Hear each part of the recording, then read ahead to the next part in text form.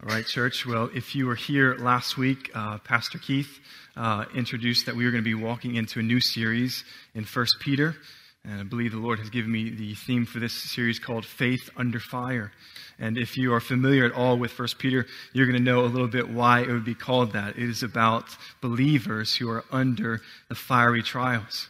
And that word fire has a double meaning. It is the fire of trials, and it is the same fire that God uses to purify us and to sanctify us. So I hope you guys are excited as I am to walk through this series with you in 1 Peter.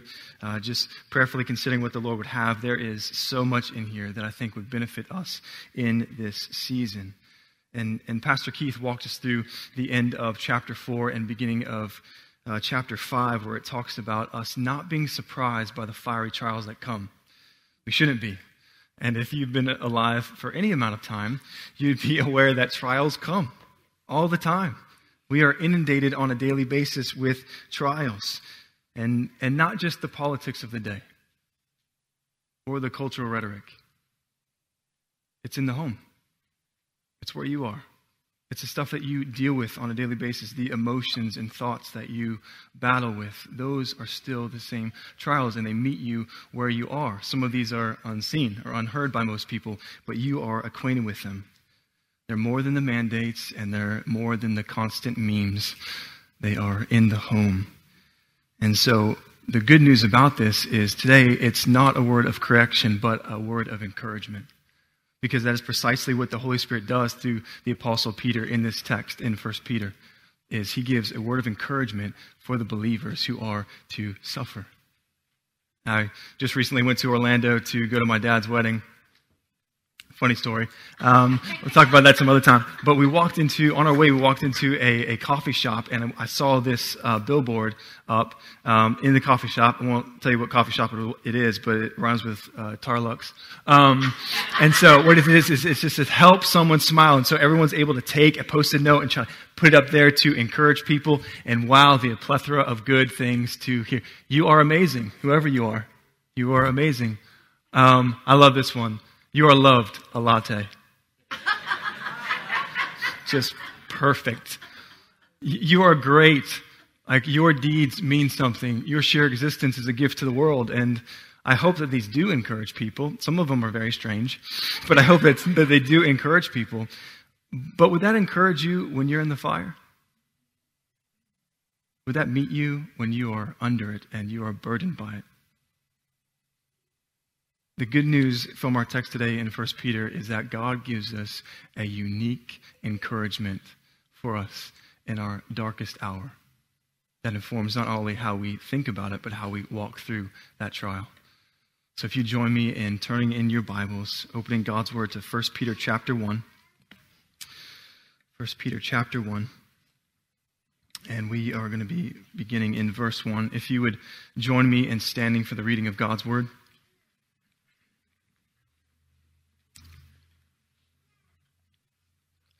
No matter what people say, no matter what encouragement you get from coffee shops, this is the word of God. So let's hear what he has to say.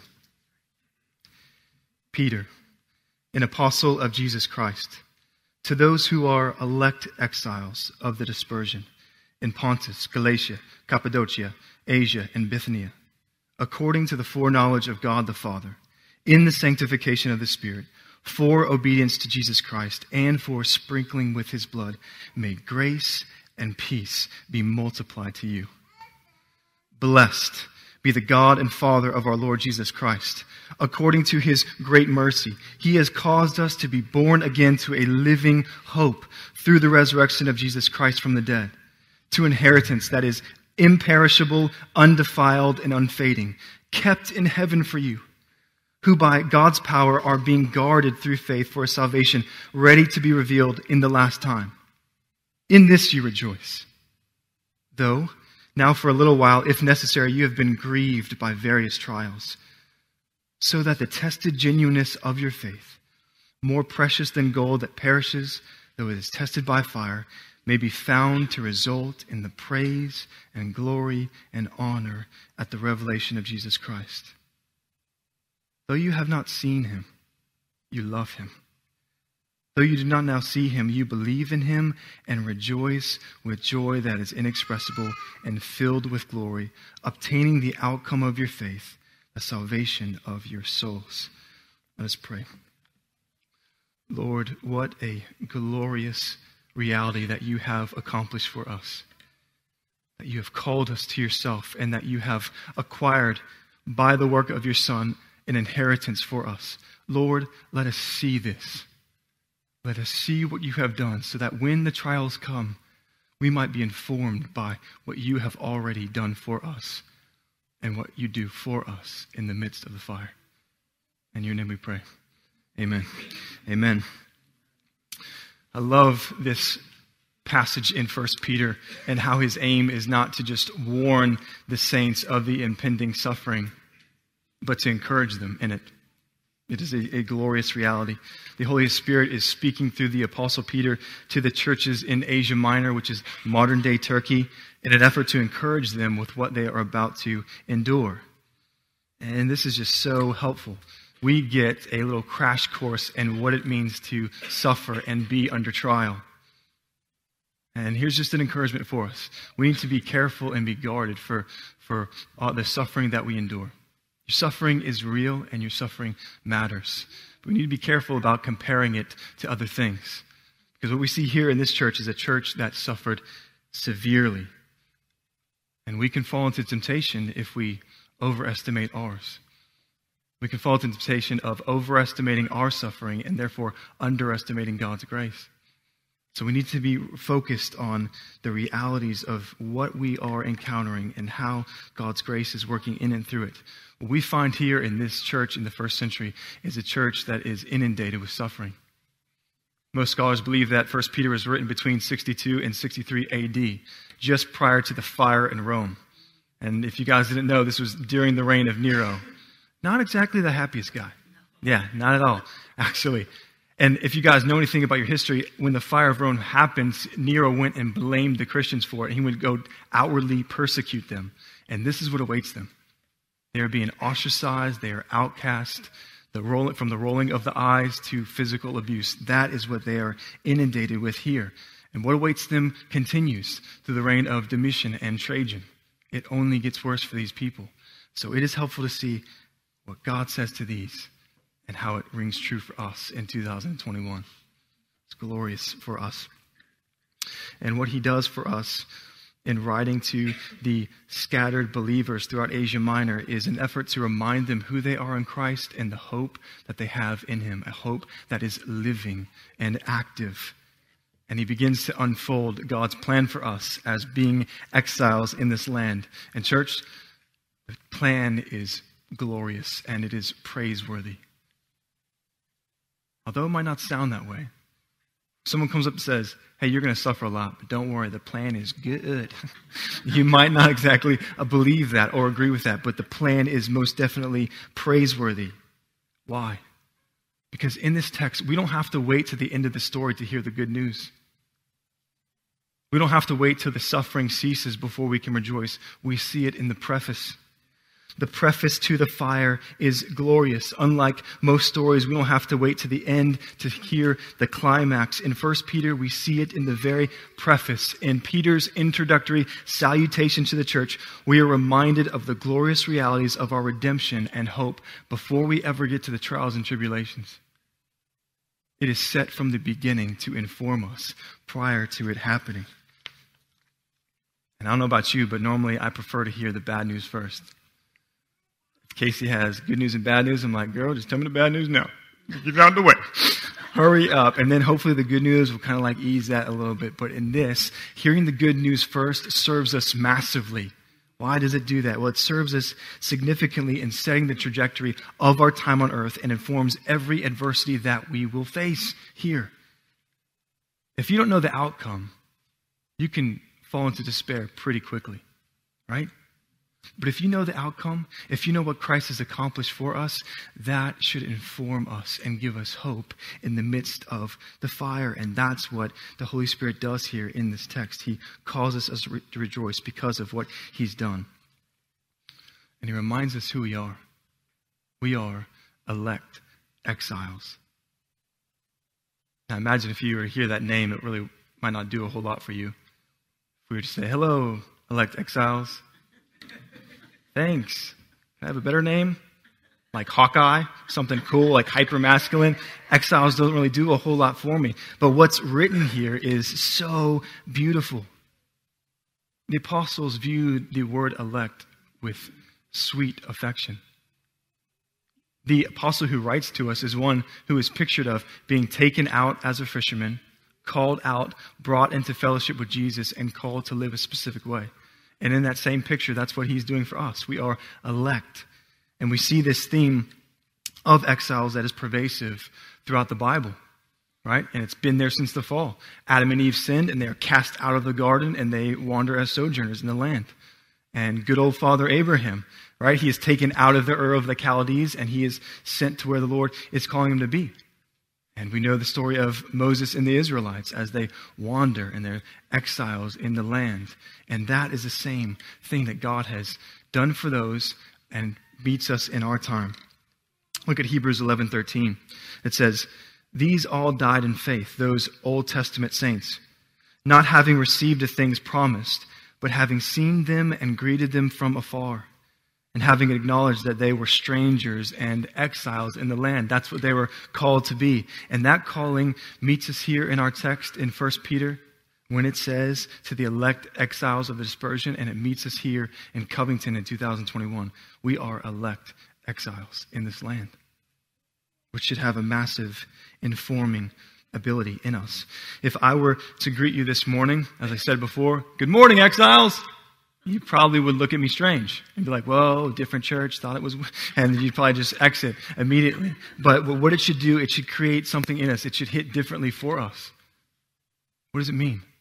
Well, we see what it means in verse 2. After he says, to the elect exiles, what does it mean to be elect exiles?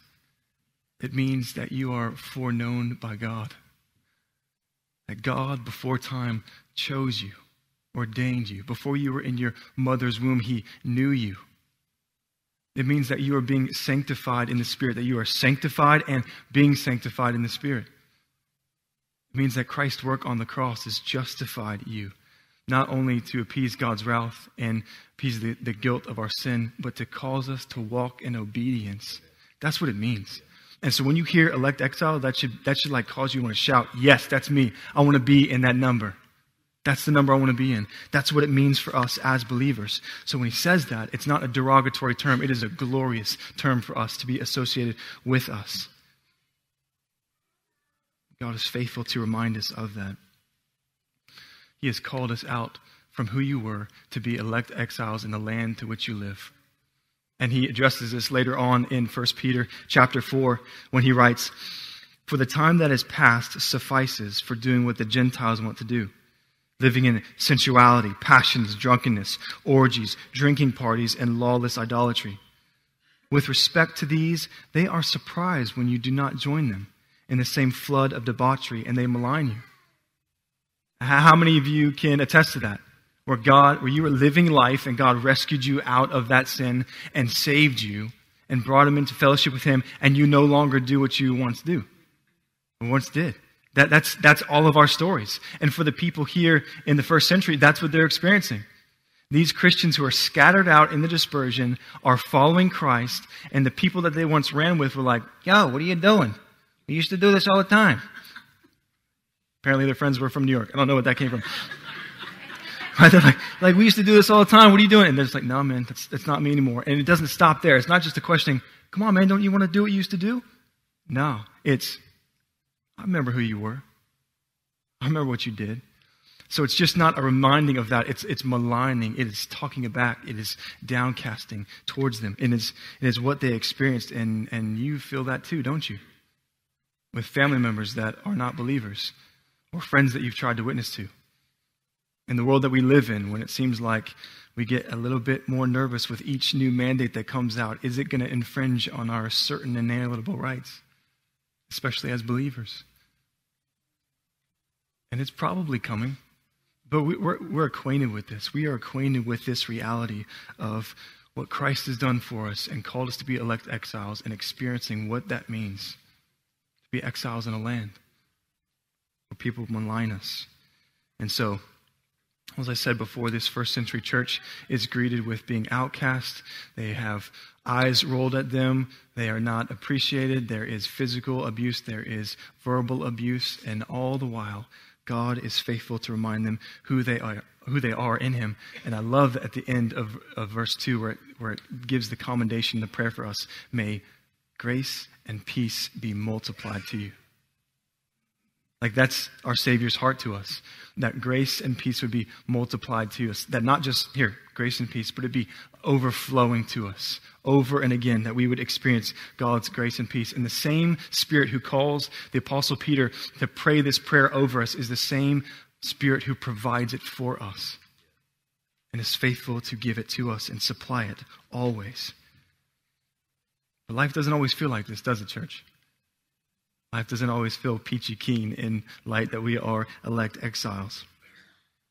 The soundtrack of our life doesn't always seem like a catchy one. Doesn't seem like a crooner song, right? Where you got the world on a string and you're just sitting on a rainbow. Doesn't always seem that way. As a matter of fact, if the soundtrack of your life sounds probably a little bit more like a country song, right? Hey man, there's a heartbreak going on. My wife left, lost my job. Hey, the dog's dead. Hey, okay, everything's wrong. Like that's what life feels like, doesn't it? And you laugh, but that's the reality. That is what it feels like. And the slightest thing that comes along to trip us up and to give a little trial, we feel like the walls are caving in, right? Like that picture of Star Wars, A New Hope, the original ones, only ones that matter, okay? And they fall in the trash chute and the compactor starts to compress. There's no way out. The slightest thing just makes it feel like the walls are caving in and the trials are bigger and bigger and bigger. But God promises grace and peace to be multiplied to us in the midst of this. So regardless of how we feel about the fiery trials we experience, here's the reality, church. The God who calls us to himself and lavishes all the blessings of sonship has designed suffering to play a strategic role in our salvation. Suffering is necessary. There is a necessity to the fire. And we see that in verse 6 through 7, where it says, if necessary, you have been grieved by various trials. Well, who's saying that it's necessary? Who is necessitating this? Well, God is. It says it in 1 Peter 4:19, where we read, therefore, let those who suffer according to God's will entrust their souls to a faithful Creator while doing good. The Bible is not fake when it speaks about grief and life and the suffering that we endure. But the Bible also reminds us that God is necessitating these sufferings and these trials for a purpose. He is in them. He is using them for our good. And what a glorious reality it is, church, to be reminded that the God who uses the fire to try us also uses it to sanctify us. He uses it for our good. In him. When I was in the fire academy, we had to learn all about fire. And I was just like, why? We're just supposed to put it out. But it really does help. And Darren would be able to speak more to this. So when you learn about the fire tetrahedron and what elements are needed for a fire, you learn about the main three, which is heat, fuel, and oxygen. And I just love that because it really does picture the Trinity at work in the fire. The radiant heat of God's love. Christ's finished work as the fuel and the Holy Spirit's breath in the fire, all creating this fire needed for us to be conformed into his image. It is a beautiful picture of what Christ does through the testing of our faith. And all of these reasons we are able to rejoice in the midst of the fire because God is using it to purify us and to sanctify us. But it doesn't always feel good. But the crazy reality is that we are able to, at the same time, we are rejoicing, we are grieving. Grieving and rejoicing here in this text are simultaneous. They are taking place at the same time, which we see here in verse 6, when it says, in this you rejoice, though for a little while you have been grieved by various trials. Although you're grieving, you have ample reason to rejoice in the grieving, which is so countercultural. But it is what even the Apostle Paul addresses in 2 Corinthians 6 when he says, sorrowful yet always rejoicing. Sorrowful yet always rejoicing. If you've ever seen like an EKG, right, with a PQRS wave, it's like you're sorrowful, but you're always rejoicing. In the midst of that flat line of grieving, you are always rejoicing because of what he's done. How can that be? How can it be that we go through trials and tribulations and sorrow, and yet we can still rejoice all the more? Because all those sorrows come and they go, we can always rejoice based upon the fact that our rejoicing is rooted in the God who has caused us to be born again to a living hope and has obtained an inheritance for us. That's why. We are born to a living hope, church, and Christ has accomplished the inheritance for us. That is why the passage goes immediately into doxology after the salutation. Peter, introductory, and then goes immediately into praise where it says, "Blessed be the God and Father of our Lord Jesus Christ." It is worship and adoration to the God who is. There's praise being declared here, and rightfully so, because he knows what he's done. He knows the accomplished work that Christ has done for us. And we feel that. We on earth know what that's like. When you hear stories about the Mahonis when Riley drowned, and they hoped and hoped that the Lord would rescue them. Or the Massons when they were praying for Joel, that the Lord would sustain the baby and keep the baby and grow the baby. What happened when God worked a miracle and saved both of those babies? Blessed be the God, the Lord, Father. That's what happens. And it's in the same way. We know the outcome, so we too say, "Blessed be God, Father, Lord Jesus Christ. You have done a great work that you've already done." It's not a hope that it might happen. It's already acquired for us, church. Already done by Christ. It's so good to us. But if we miss the glory that is found in verse 3 through 5, if we miss that and it doesn't invoke praise in our heart now, what God promises in the fire won't mean anything to you. So we have to see what has already been accomplished and granted to us before we enter the fire. I love this picture that it says, not just praise or blessed be God, but it says God and Father of our Lord Jesus Christ. I love that picture of Father. The Father who has planned out a glorious inheritance for his Son is the same God who has done the same for us. My daughter turns 8 on Saturday. Too soon. So I'm kind of wigging out about that. But we have plans for her. We have a party for her. And sure, I might give her a hint on what to expect, but I want to wait until that time before she can experience it all. And it's the same way with us. God has accomplished and acquired an inheritance for us that is kept for us, that awaits for us. And it is a sure hope that we can anticipate with all the joy that you would with an 8-year-old birthday party.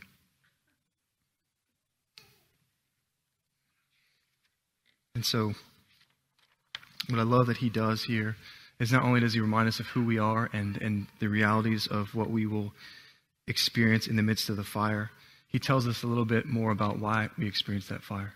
He tells us about the purpose of why we undergo these various trials. And church, when you read this, you've got to see the purpose is worth it. The promise that he gives in verse 7 through 9 is worth going through the trial.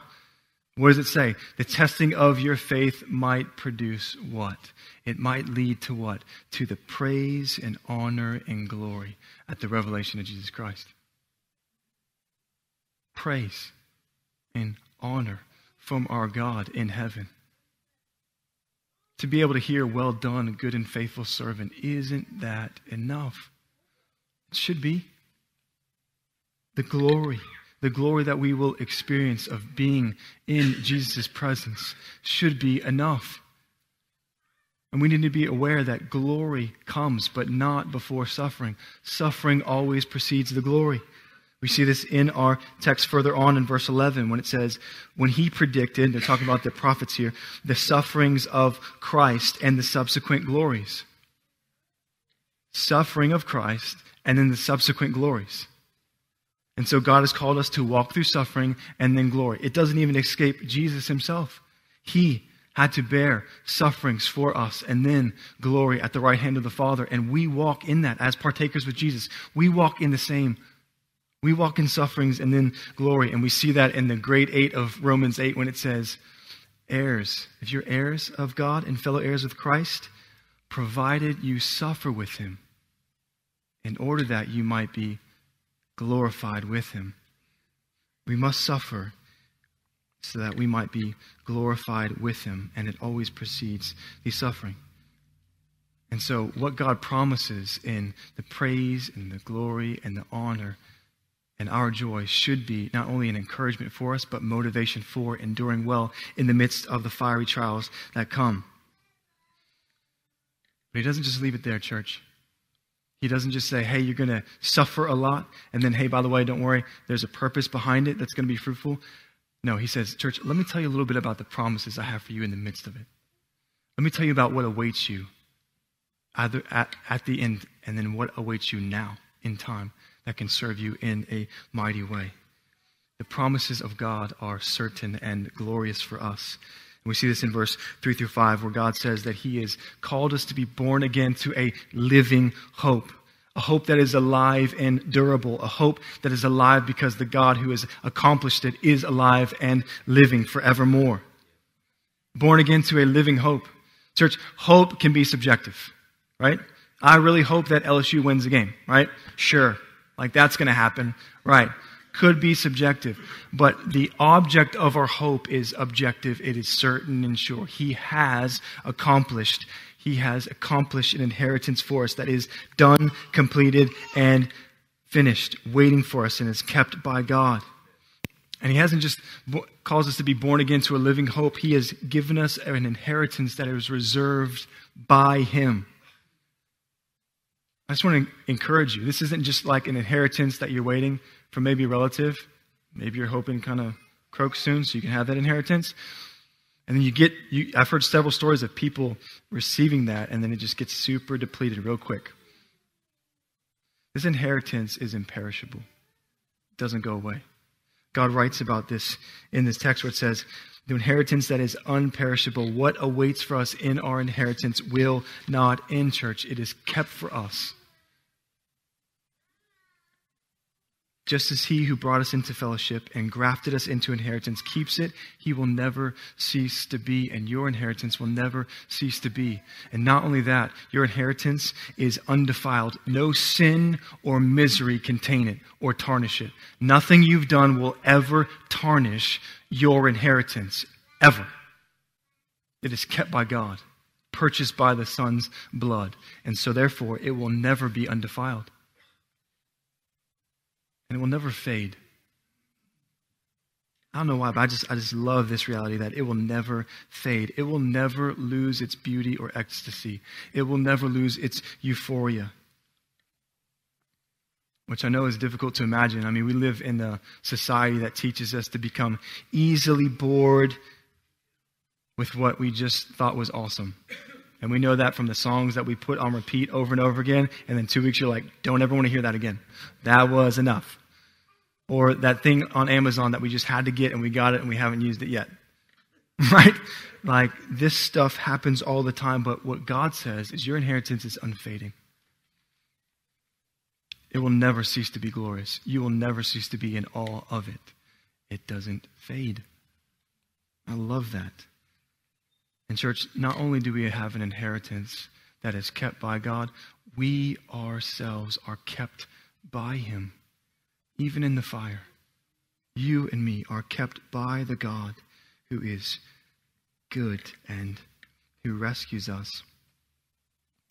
And it is so important to see the connection between the God who keeps us in the fire and the God who keeps our inheritance reserved for us. We got to see both.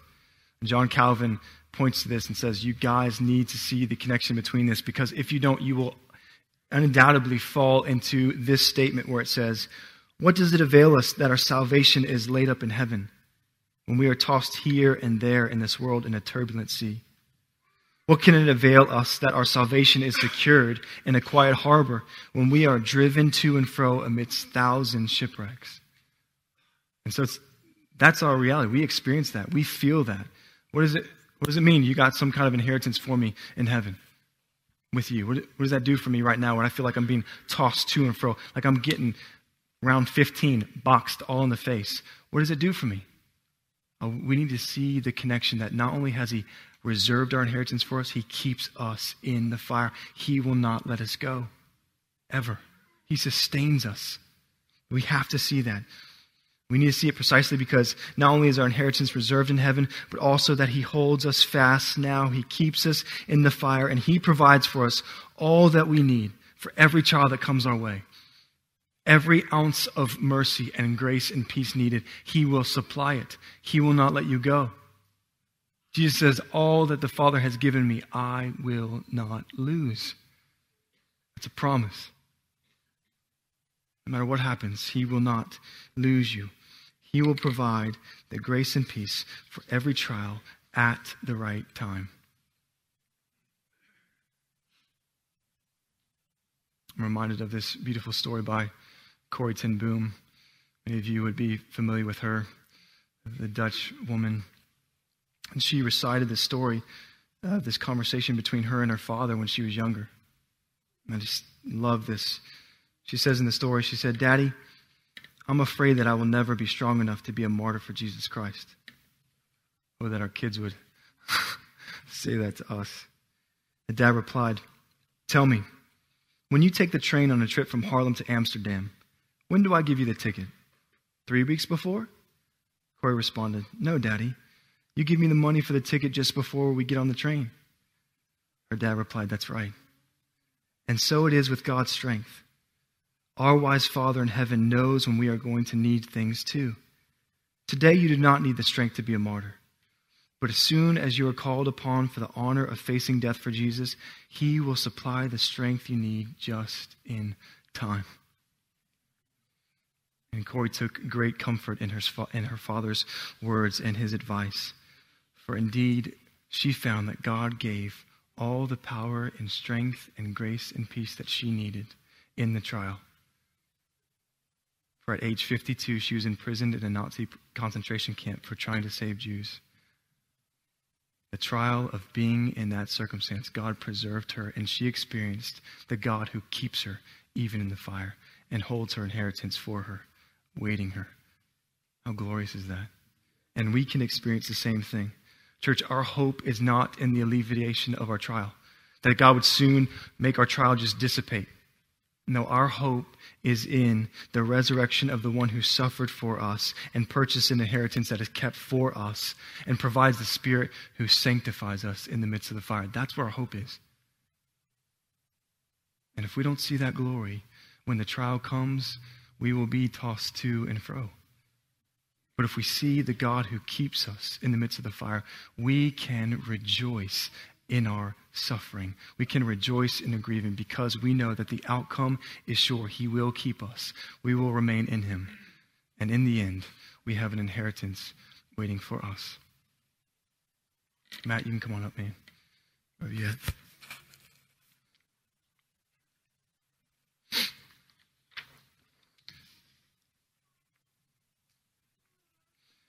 I wanted to just take a few moments here because it's easy to hear some words from God's word and to just take them in and just be like, all right, what are we having for lunch? And be ready to move on out. But I don't want to go too quickly from here because I think the Lord wants to do something in us this morning.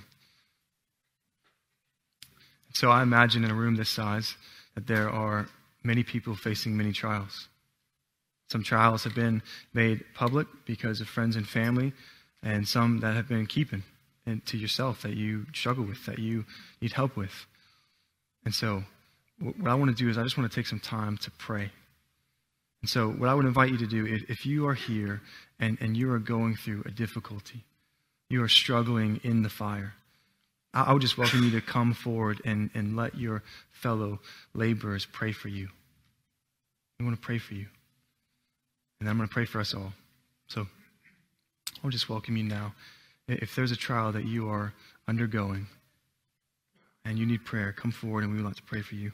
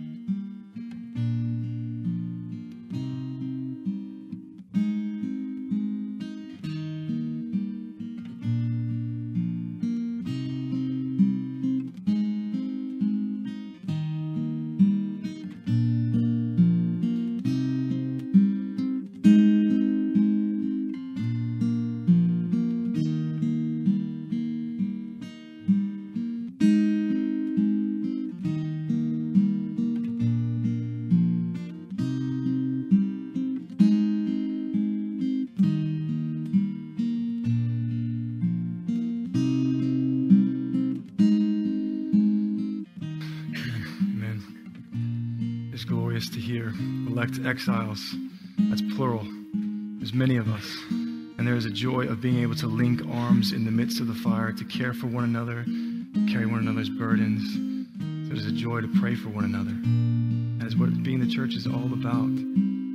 So it is such a joy to see that. Here's my concluding prayer to us, is that we would walk in this reality, that we would see the encouragement that the Holy Spirit gives us in 1 Peter, and that we would be reminded that we have an inheritance that is kept by God.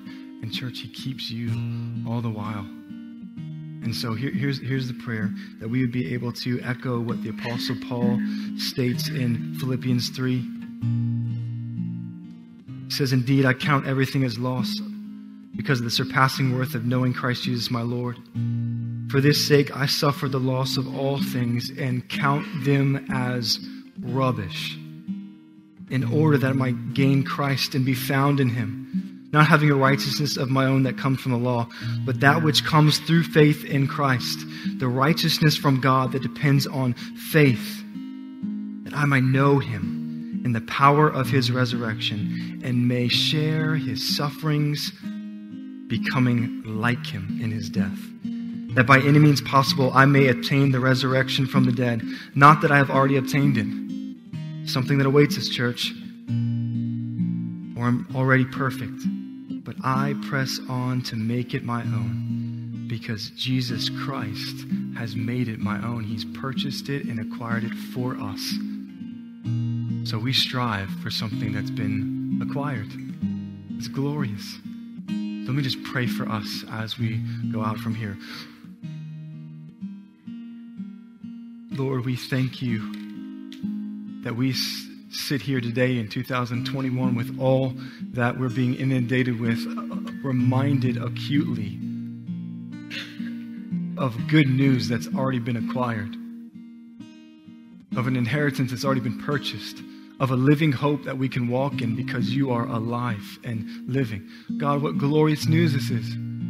Lord, so I pray for each of my brothers and sisters here, Lord, that You would remind them of this truth. And not only remind them, but that they would experience it in the midst of the fire.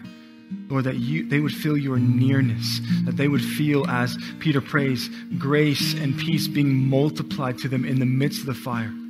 And that they would have a earnest desire to strive, godliness, for holiness, always looking ahead. As Stephen, while he was being stoned to death, looked up and saw the glory of God. Lord, that we in the midst of the fire would look and see You and say, it's worth it. Lord, do this for us. For it's in Your holy name we pray. Amen. Amen. Be blessed, church. Go and make disciples.